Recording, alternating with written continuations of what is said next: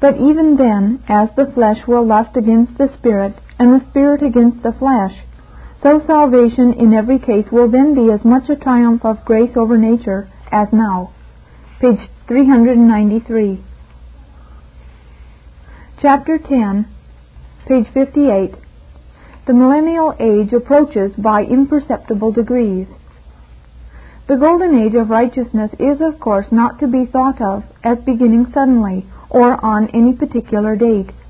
It cannot be pinpointed on the calendar, for it comes as the result of a long, slow process.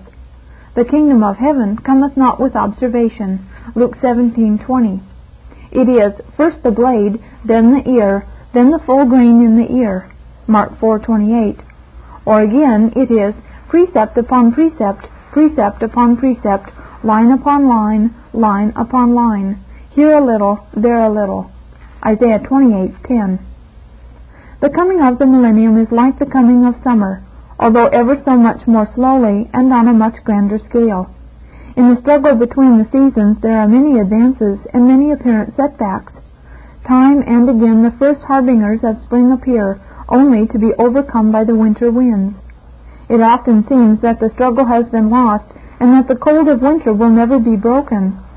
But gradually the moderate spring breezes take over, and after a time we find ourselves in the glorious summer season. Trying to pinpoint the date on which the millennium begins is like trying to distinguish the day or year when medieval history ended and modern history began. The discovery of America by Columbus usually is taken as the landmark dividing the two. At least for us as Americans, that is where medievalism ends and where the story of America begins. But that discovery made no immediate change in the life of the world, and in fact Columbus himself died without ever knowing that he had discovered a new world. In retrospect and for convenience, we arbitrarily choose a date as the division point between two eras. But in reality, one such age blends into another so slowly and so imperceptibly that no change is recognizable at the time. Only with the perspective of history can we look back and set an approximate date, perhaps within a century or two, as to when one era ceased and another began. So it is with the coming of the millennium. Undoubtedly it will follow the law of all the other great periods in the history of the Church, being gradual and uncertain in its approach. We find that time and again during the Church age there has been progress toward higher moral and spiritual standards, only to suffer tragic setback through a series of wars or retrogressions.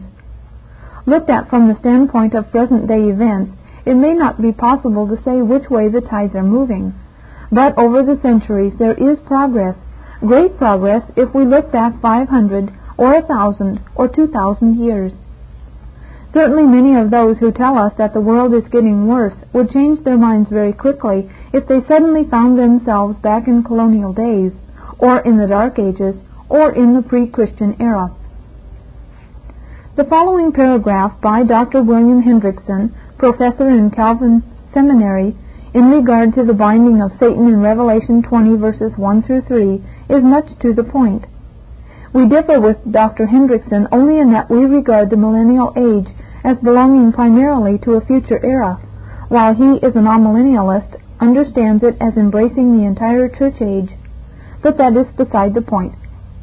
Says he, "The church has become international. The international church is very powerful, like a mighty army moves the church of God. The particularism of the Old Testament has made place for the universalism of the New. The Bible just recently was translated into its 1,000th tongue. The influence of the gospel upon the thought and life of mankind can scarcely be overestimated. In some countries, the blessed truth of Christianity affects life in all its phases, political, economic, social, and intellectual. Only the individual who lacks the historical sense and is therefore unable to see the present in the light of conditions which prevailed throughout the world before Christ's ascension, can fail to appreciate the glories of the millennial age in which we are now living. Truly the prophecy found in Psalm 72 is being fulfilled before our very eyes." A quote from More Than Conquerors, page 227. We have made much progress during the Christian era, But still, on postmillennial grounds, it hardly seems that even in the most advanced nations of the earth we have seen anything that is worthy of being called more than the early dawn of the millennium. We might say that as yet we still are engaged primarily in laying the foundation rather than building the superstructure. Some amillennialists, as we have just seen, deny that there is to be a future golden age on either post- or premillennial principles, and hold instead that the term embraces the entire period between the first and second coming of Christ.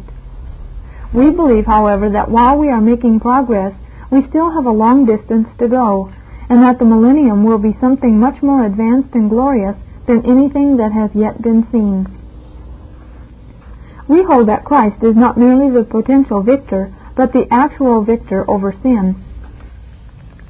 During the interadventual reign, he is steadily putting into effect the victory that he has won, gradually overcoming the forces of evil until all his enemies shall have been made the footstool of his feet. Acts 2:35. The dispensation in which we now are is a period of advancing conquest, so that when he returns it is to a converted world. Appropriate here are the words of Dr. Samuel G. Craig. Certainly on the basis of Scripture we are warranted in looking forward to a period relatively golden as compared with that which we now enjoy. Christ is today the head of the kingdom, a kingdom that is not merely engaged in conflict with evil, but that is triumphing over evil. We are today living in the midst of a period that is relatively golden as measured with the period in the midst of which the New Testament was written. Moreover, Christ is to go on conquering and to conquer until the kingdoms of this world shall have become the kingdom of our Lord and His Christ, until in fact the prayer He taught His disciples to pray shall have been realized. Thy kingdom come, thy will be done, as in heaven so on earth. A quote from Jesus as He was and is, page 278. A truly Christianized world was the goal set before the disciples by Christ Himself, for He said, Go ye therefore and make disciples of all the nations. And that this might be a long, slow process was indicated by the form of the promise that He gave in connection with that command. Lo, I am with you always, even unto the end of the world. Matthew 28:20. The leaven is to work until it leavens the whole lump. The kingdom, like the little mustard seed, is to grow until it becomes a tree. Here, too, is to be found the fulfillment of the promise, for the earth shall be full of the knowledge of Jehovah, as the waters cover the sea. Isaiah 11, verse 9.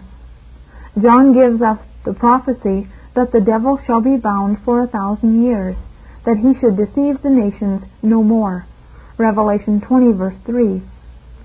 And that this latter prophecy relates not to the intermediate state, nor to the eternal order, but to the present world order, should be clear from the fact that John saw the angel coming down out of heaven to the earth, and from the fact that the nations, entities which relate to this present world order, are specifically mentioned. The nations as such have no place in the heavenly kingdom. The earth during the present dispensation never can, of course, become paradise regained, but a Christianized world can afford a foretaste of heaven, an earnest of the good things that God has in store for those who love Him. In principle, Christians already are partakers of the heavenly life. They have been born anew, or born from above, John 3:3. They have been made alive, whereas they formerly were dead through trespasses and sins, Ephesians 2:1. They are partakers of a heavenly calling, Hebrews 3:1. They have tasted of the heavenly gift, Hebrews 6:4. Their citizenship is in heaven, Philippians 3:20.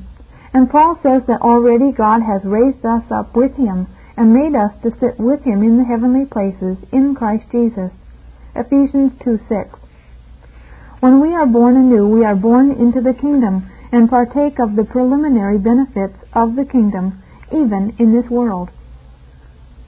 Hence we see the world progressing slowly but surely toward an appointed goal. Much progress has been made. Already the beams of the rising sun of righteousness are beginning to displace the darkness and confusion and wretchedness and ruin that they are destined to chase away. Says Dr. Warfield, according to the New Testament, this time in which we live is precisely the time in which our Lord is conquering the world to himself, and it is the completion of this conquest which, as it marks the completion of his redemptive work, so it sets the time for his return to earth to consummate his kingdom and establish it in its eternal form. A quote from an article, The Gospel of the Second Coming, in the Bible Magazine, April 1915. Chapter 11, page 61. The 1,000 years, a symbolical figure. As we read the book of Revelation, figurative or symbolical expressions are met on every hand. The churches are symbolized by the 7 golden candlesticks. 7 spirits before the throne are used to symbolize the fullness of the one Holy Spirit. We read of the Lamb having 7 horns. We do not expect to see a literal lamb, nor 7 literal horns, but we know that this symbolizes the fullness of the power of Christ. 12 is the number of the church, and wherever the church is mentioned we have this number or its multiple, 12 apostles, 24 elders, or the totality of God's people symbolized by the number 144,000. In the Bible the number 10 stands for rounded totals. Hence we have the moral law summarized in the 10 Commandments. 10 plagues on Egypt, each directed at a god worshipped by the Egyptians, showed the complete superiority of the God of the Hebrews over the gods of Egypt. In the tabernacle, the Holy of Holies, the place in which God manifested his presence, was 10 cubits long, 10 cubits wide, and 10 cubits high.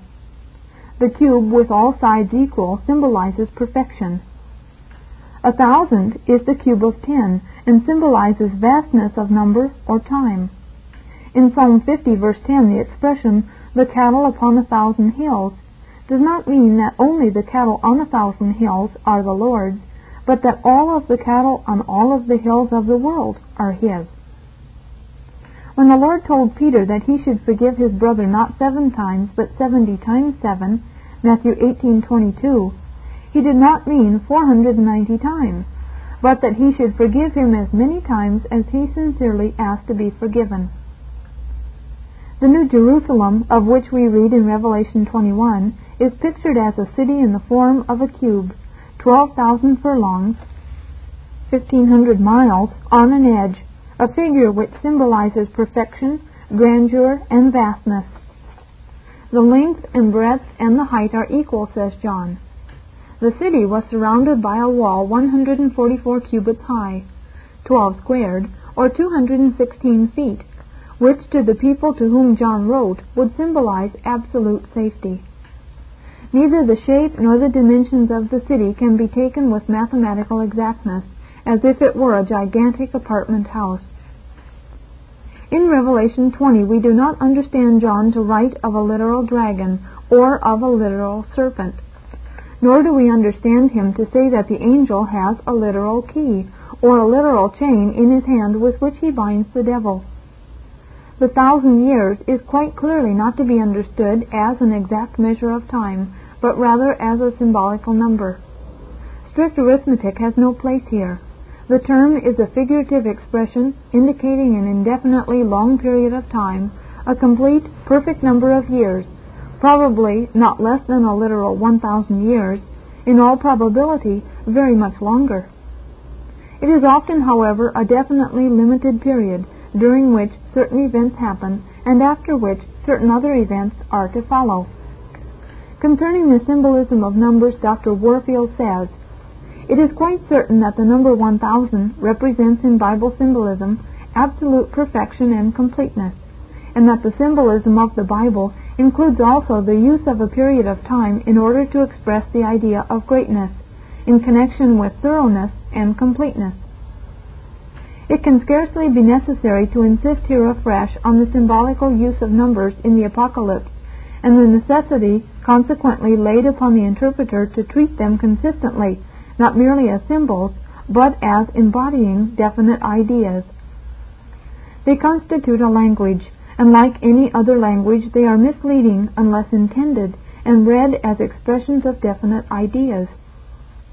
When the seer says 7, or 4, or 3, or 10, he does not name these numbers at random, but expresses by each a specific norm. The sacred number 7 in combination with the equally sacred number 3 forms the number of holy perfection, 10, and when this 10 is cubed into 1,000, the seer has said all that he could say to convey to our minds the idea of absolute completeness. It is of more importance, doubtless, however, to illustrate the use of time periods to the idea of completeness. Ezekiel 39, verse 9 provides an instance. There the completeness of the conquest of Israel over its enemies is expressed by saying that 7 years shall be consumed in the burning up of the debris of battle. They shall go forth, we read, and shall make fires of the weapons and burn them, both the shields and the bucklers, the bows and the arrows, and the hand staves and the spears, and they shall make fires of them 7 years. It were absurd to suppose that it is intended that the fires shall actually endure 7 years. We have here only a hyperbole to indicate the greatness of the mass to be consumed, and the completeness of the consumption. A somewhat similar employment of the time phrase to express the idea of greatness is found in the 12th verse of the same chapter, where after the defeat of Gog and all his multitude it is said, "And 7 months shall the children of Israel be in burying of them, that they may cleanse the land." That is to say, the multitude of the dead is so great that by way of hyperbole their burial is said to consume 7 months. The number 7 employed by Ezekiel in these passages is replaced by the number 1,000 in our present passage, with the effect of greatly enhancing the idea of greatness and completeness conveyed. When the saints are said to live and reign with Christ 1,000 years, the idea intended is that of inconceivable exaltation, security, and blessedness beyond expression of ordinary language. A quote from an article, "The Millennium and the Apocalypse," reprinted in Biblical Doctrines, page 654. Similarly, Dr. Abraham Kuyper says, "The numbers and the indications of persons appearing in this book are not actual numbers, but figurative numbers. There were more than 7 churches in Asia Minor. We are not to take the number 144,000 as if that was the number of a man, of those who were saved first. The 1,600 furlongs of the stream of blood which reaches unto the bridles of the horses is not a geographical designation. All these figures are to be understood symbolically." A quote from an article entitled "Chiliism or Premillennialism," page 28. That Calvin understood the 1,000 years figuratively is clear beyond doubt. He dismisses the idea with one brief reference. Not long after arose the millenarians, who limited the reign of Christ to 1,000 years. Their fiction is too puerile to deserve refutation. A quote from his Institutes, Book 3, Chapter 25, Section 5. We should point out, however, that in Revelation 20, the 1,000 years of verses 1 through 3 and the 1,000 years of verses 4 through 6 do not relate to the same thing. The millennium of verses 1 through 3 relates to a period of the future on earth, during which time the devil is bound so that he can no longer deceive the nations. The millennium of verses 4 through 6, during which time the souls of them that had been beheaded for the testimony of Jesus and for the Word of God are living and reigning with Christ, relates to the intermediate state.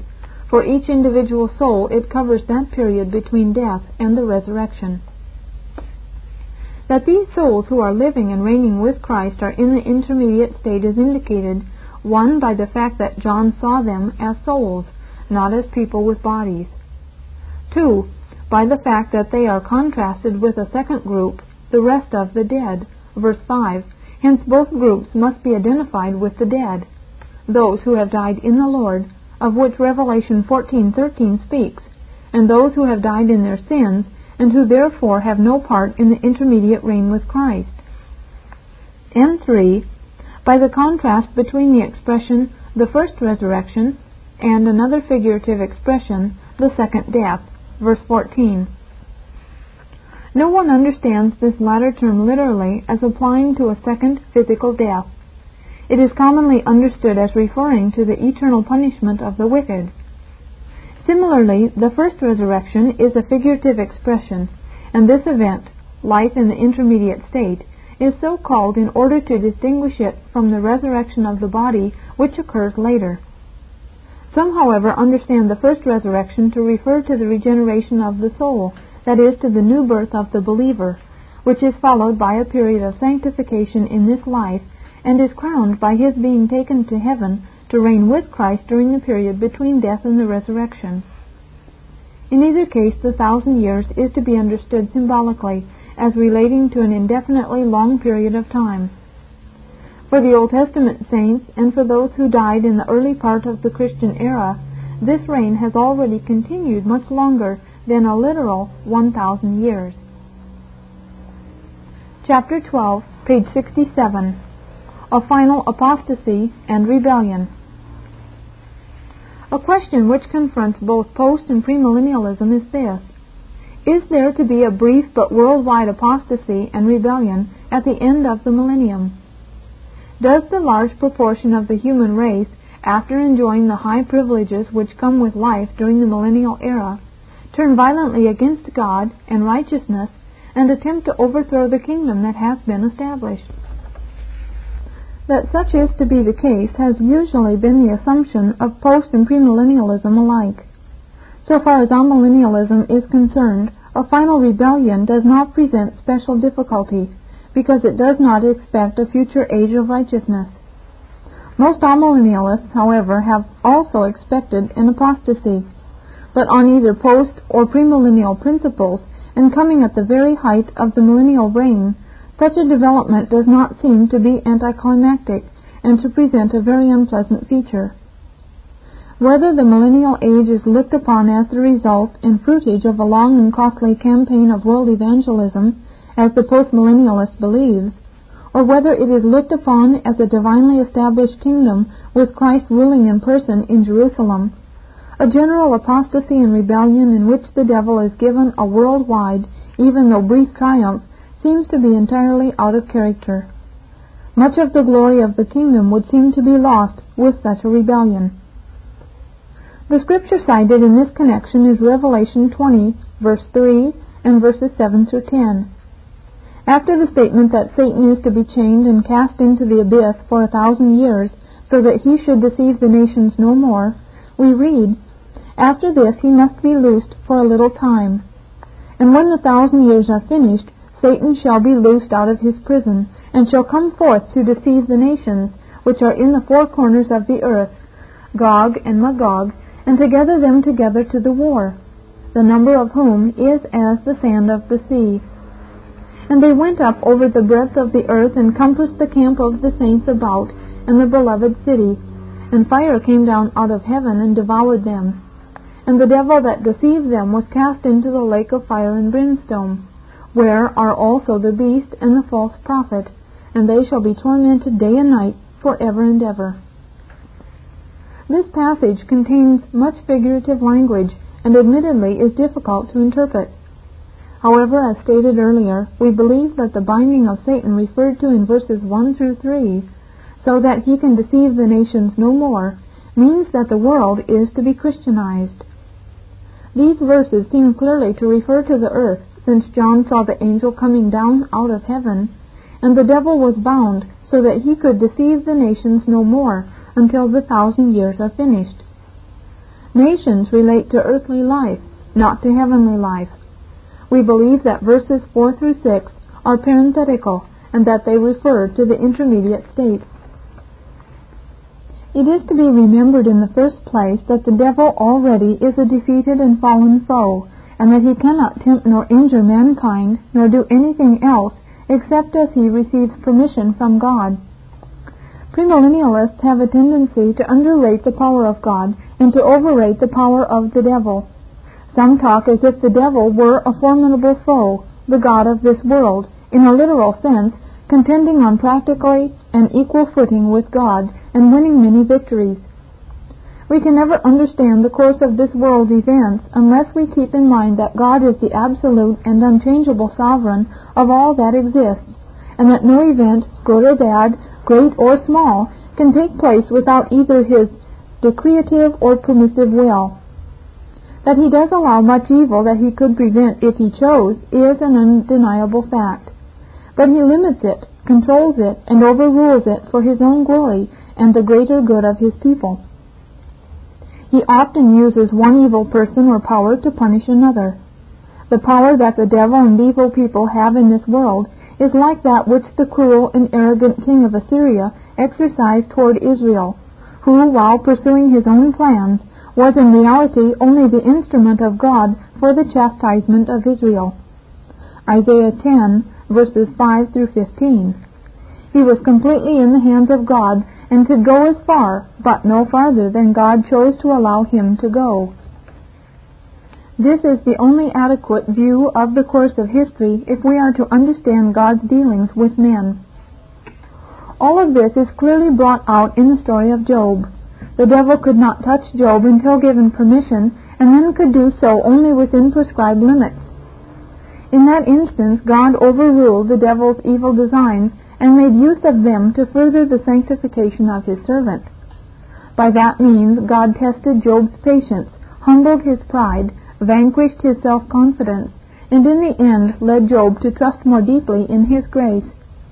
In the New Testament we read that God spared not angels when they sinned, the devil included, but cast them down to hell, and committed them to pits of darkness, to be reserved unto judgment. 2 Peter 2, verse 4. During the public ministry of Jesus, the devil and the demons were immediately subject to his commands. Hence, any interpretation that we make of Revelation 20 must be made on the assumption that the devil is at all times under God's absolute control and subject to his commands.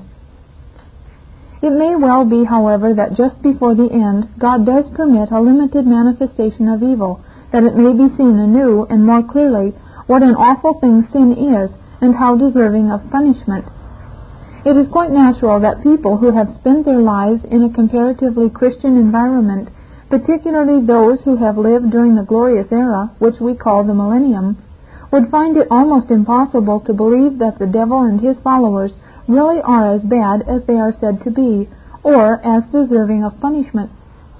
Hence, just before the final judgment and the assignment of final punishment, the devil is given a degree of freedom. He immediately goes out to gain some followers, and with them makes a last desperate attempt to destroy the kingdom. That he is able to gain some followers should not be thought strange, for even during the millennium there remain some who are not Christians. The result is that by his action the devil reveals himself as the same murderous, lying, deceiving character that he was in the beginning. His rebellion shows again, and in a manner that none can fail to understand, what a heinous thing sin is, and how deserving of punishment. He goes forth to deceive the nations, that is, extends his activity worldwide, and succeeds in gaining a large number of followers, a company which, as seen from the human viewpoint, appears as the sand of the sea. In reality, however, it is a small group compared with that of the saints of the church. The latter are described in Revelation 7, verses 3 and 4, by the symbolical number 144,000. 12, the number of the church, squared and multiplied by 1,000 to give the idea of vastness and completeness. We are not to think of the outcome of the war spoken of in verses 7 through 10 as ever actually threatening the safety and security of the kingdom, nor as ever being in doubt. Though the devil and his followers are allowed to flaunt themselves in a public demonstration and are very noisy, they are all the time held within strict limits. The rebellion is short-lived, and when it has been allowed to serve its purpose, fire comes down out of heaven and destroys both the devil and his followers. Seen in this light, the short resurgence of evil at the end is in effect a part of, or at least a preparation for, the great final judgment. The overall result is that God uses the event to demonstrate anew to all intelligent beings throughout the universe how righteous and how just are His ways with all His creatures. This final war, of course, has nothing to do with military maneuvers or military weapons, or even with geographical locations. It is the last phase of the spiritual warfare that has been raging between the seed of the woman and the seed of the serpent since the fall of man in the Garden of Eden. It has been shown, we believe, that the great battle described in Revelation 19 verses 11 through 21 is not a military, but a spiritual conflict which rages through the centuries.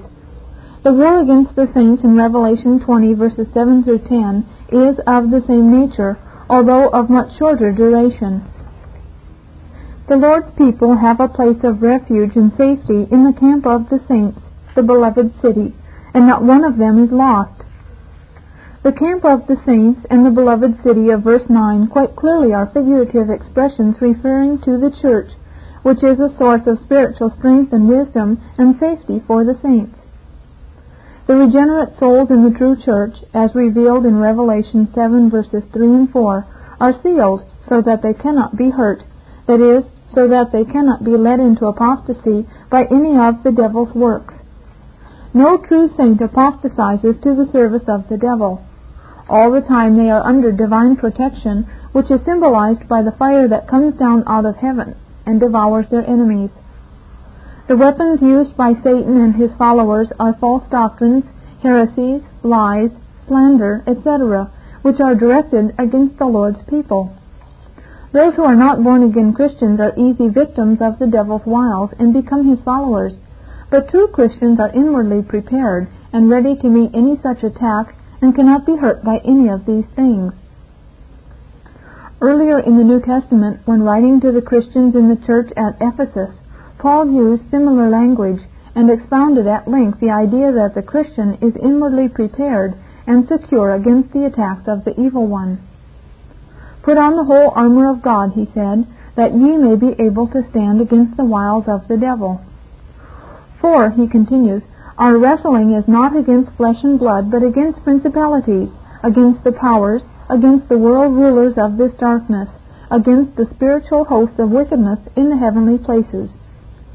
Wherefore take up the whole armor of God, that ye may be able to withstand in the evil day, and having done all, to stand. Stand therefore, having girded your loins with truth, and having put on the breastplate of righteousness, and having shod your feet with the preparation of the gospel of peace. Withal taking up the shield of faith, wherewith ye shall be able to quench all the fiery darts of the evil one. And take the helmet of salvation, and the sword of the Spirit, which is the word of God, with all prayer and supplication, praying at all seasons in the Spirit, and watching thereunto in all perseverance and supplication for all the saints. Ephesians 6 verses 11 through 18. And to the Corinthians he wrote, For though we walk in the flesh, we do not war according to the flesh.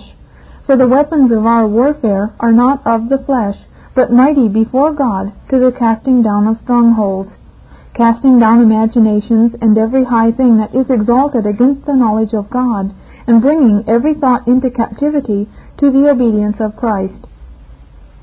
2 Corinthians 10 verses 3 through 5. To assume that at the end of the millennium, the vast multitude of the saints of God are literally shut up in the city of Jerusalem by their enemies and rendered practically helpless is to assume the absurd. We must ever keep in mind that this is symbolic language, that what we are seeing is not the reality, but a vision, a great pageant, and that the material symbols are merely used to set forth spiritual truth.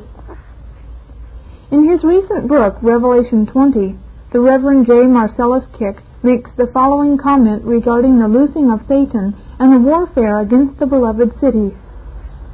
Notice that Satan does not break out of the prison by his own power. He does not break his chains. He is loosed by the Lord. The names of Gog and Magog are used much as we might use the names of Hitler and Nazi after our experience in World War II. Hitler and Nazi bring before our minds cruel armies who wrought much damage.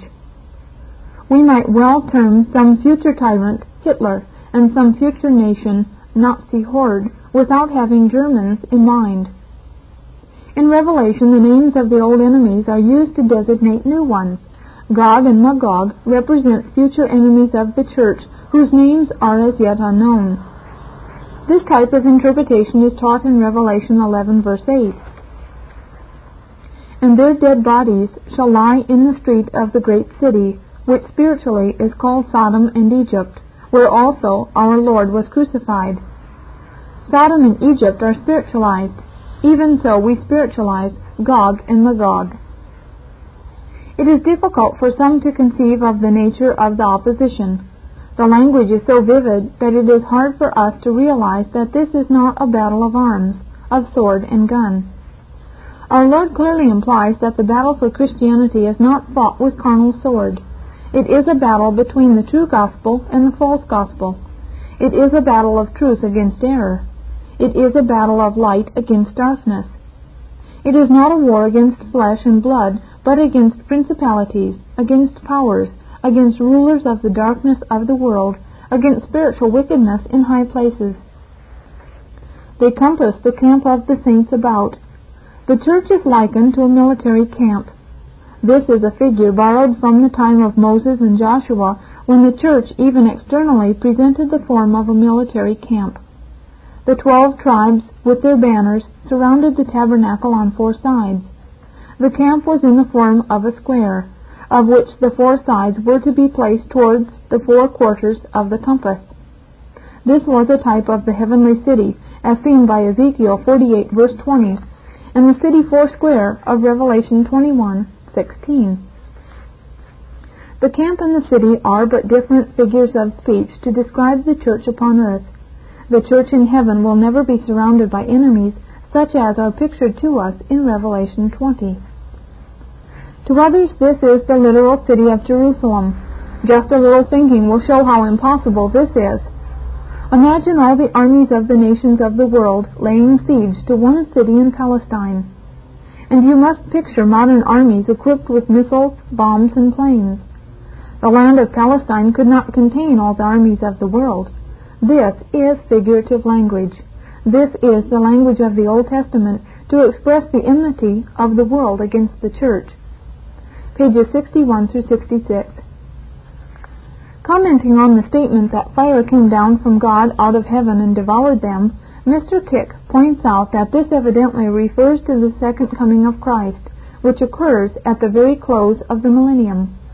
Says he, "Since nothing more is written in this prophecy concerning an intervening period between the destruction of Gog and Magog and the resurrection of the dead, this must be the final destructive blow. It is the revealing of Christ as described in 2 Thessalonians chapter 1 verses 7 through 9. And to you who are troubled, rest with us, when the Lord Jesus shall be revealed from heaven with his mighty angels, in flaming fire, taking vengeance on them that know not God, and that obey not the gospel of our Lord Jesus Christ, who shall be punished with everlasting destruction from the presence of the Lord and from the glory of his power." Page 69. It is of further interest in this connection to note that Dr. Warfield believed that there would be no resurgence of evil at all at the end, but rather that at the return of Christ, the present kingdom, then perfected with the conquering of the last enemy, death, will be merged into the eternal kingdom. His view differs somewhat from that which we have set forth in that he understood the entire section of Revelation 20, verses 1 through 10, to refer to the intermediate state, while we believe that only verses 4 through 6 so refer. He believed that the 1,000 years was intended to describe the heavenly bliss of the saints in paradise, in contrast with which the trial time of the church on earth is described by the term "a little time," verse 3. This view made it possible for him to hold that there was no apostasy or rebellion at all at the close of the golden age of righteousness and peace. As a postmillennialist, he believed that the world is to be converted to Christianity before the return of Christ, but he based his view on Revelation 19, verses 11 through 21, and on the intimations in Romans 11 and 1 Corinthians 15, rather than on Revelation 20, verses 1 through 10.